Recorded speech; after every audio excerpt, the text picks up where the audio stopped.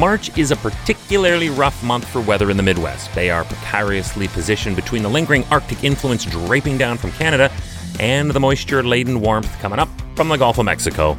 Hi, I'm Chris May, writer, producer, and host of This Day in Weather History from the Weather Network in Canada. From March 14th through the 31st of 2019, a truly historic Midwest flooding inundated millions of acres of agriculture, while also totally overwhelming cities and towns, causing widespread damage to roads, bridges, levees, and dams. It was a damned mess. This day in weather history.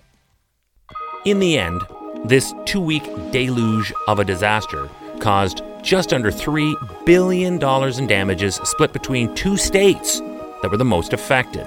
$1.6 billion in the Hawkeye state of Iowa and $1.3 billion in Cornhusker Nation, Nebraska. This historic flooding was one of the costliest U.S. inland flooding events on record, and it included an Air Force base in Nebraska.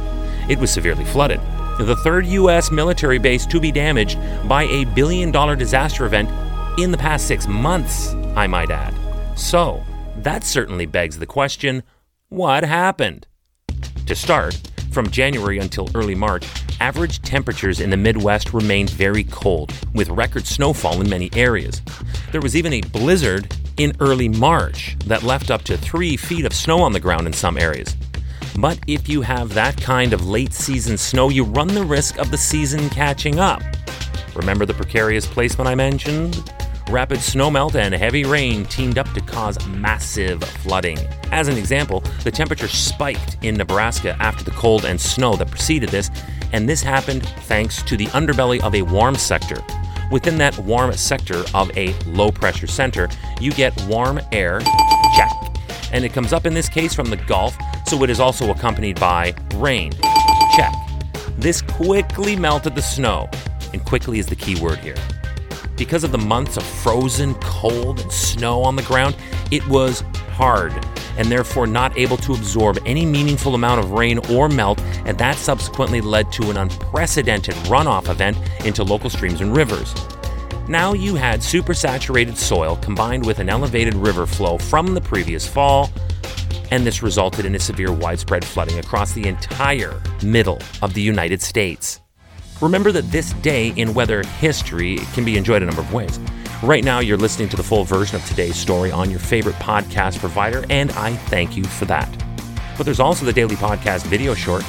I shoot them right here in my podcast recording studio, so therefore you get perspective of how I do things around here. So after listening to the full story, go check out the podcast video short on television or online anytime at theweathernetwork.com/weather history. So the ground was frozen, and that led to the flooding. Therefore, if that was the case, then naturally many of the rivers were also still frozen over with a thick layer of ice. What happens when the temperature spikes and we get a heavy rain? We get melt, a rapid melt, so that there will be a sudden flow of the river. A sudden flow means something jarring is happening, and that was enough to break up and dislodge massive chunks of ice that then traveled downstream, acting like a plow. The situation is now out of control. The ice-choked Niobrara River in northern Nebraska burst through and destroyed Spencer Dam, and that sent a wave of water and massive ice slabs down into towns and fields. This charging surge of ice slabs and water destroyed a restaurant while also clogging bridges that had not already been washed away by the ice plows along the river. Hold on, we're far from done here. As the season gave way to spring, it stayed unsettled and wet, as was the summer that followed, and then the fall after that. And this kept big stretches of the Missouri River flooded for much of the rest of the year. As a matter of fact, it took until December 19th, 6 days before Christmas, for Nebraska to finally be 100% free of any National Weather Service flooding warnings, watches, or advisories.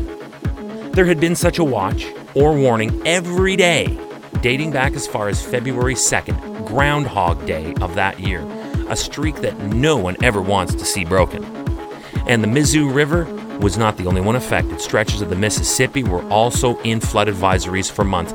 This would set records for flood longevity that extended from Louisiana to Iowa. Another crazy story that included this day in weather history.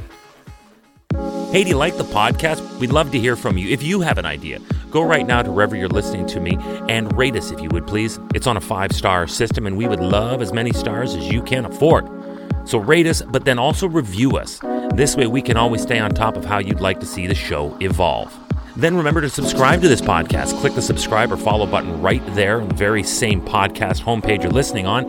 You'll be immediately reminded that the next day is ready to listen to, and you also have access to every episode in the archives.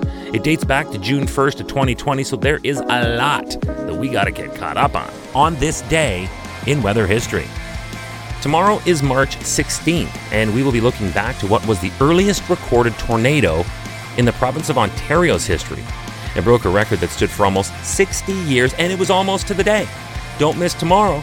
A tornado rips through a town in Ontario while most of the province is still covered in snow. On this day in weather history with me, your host, Chris May.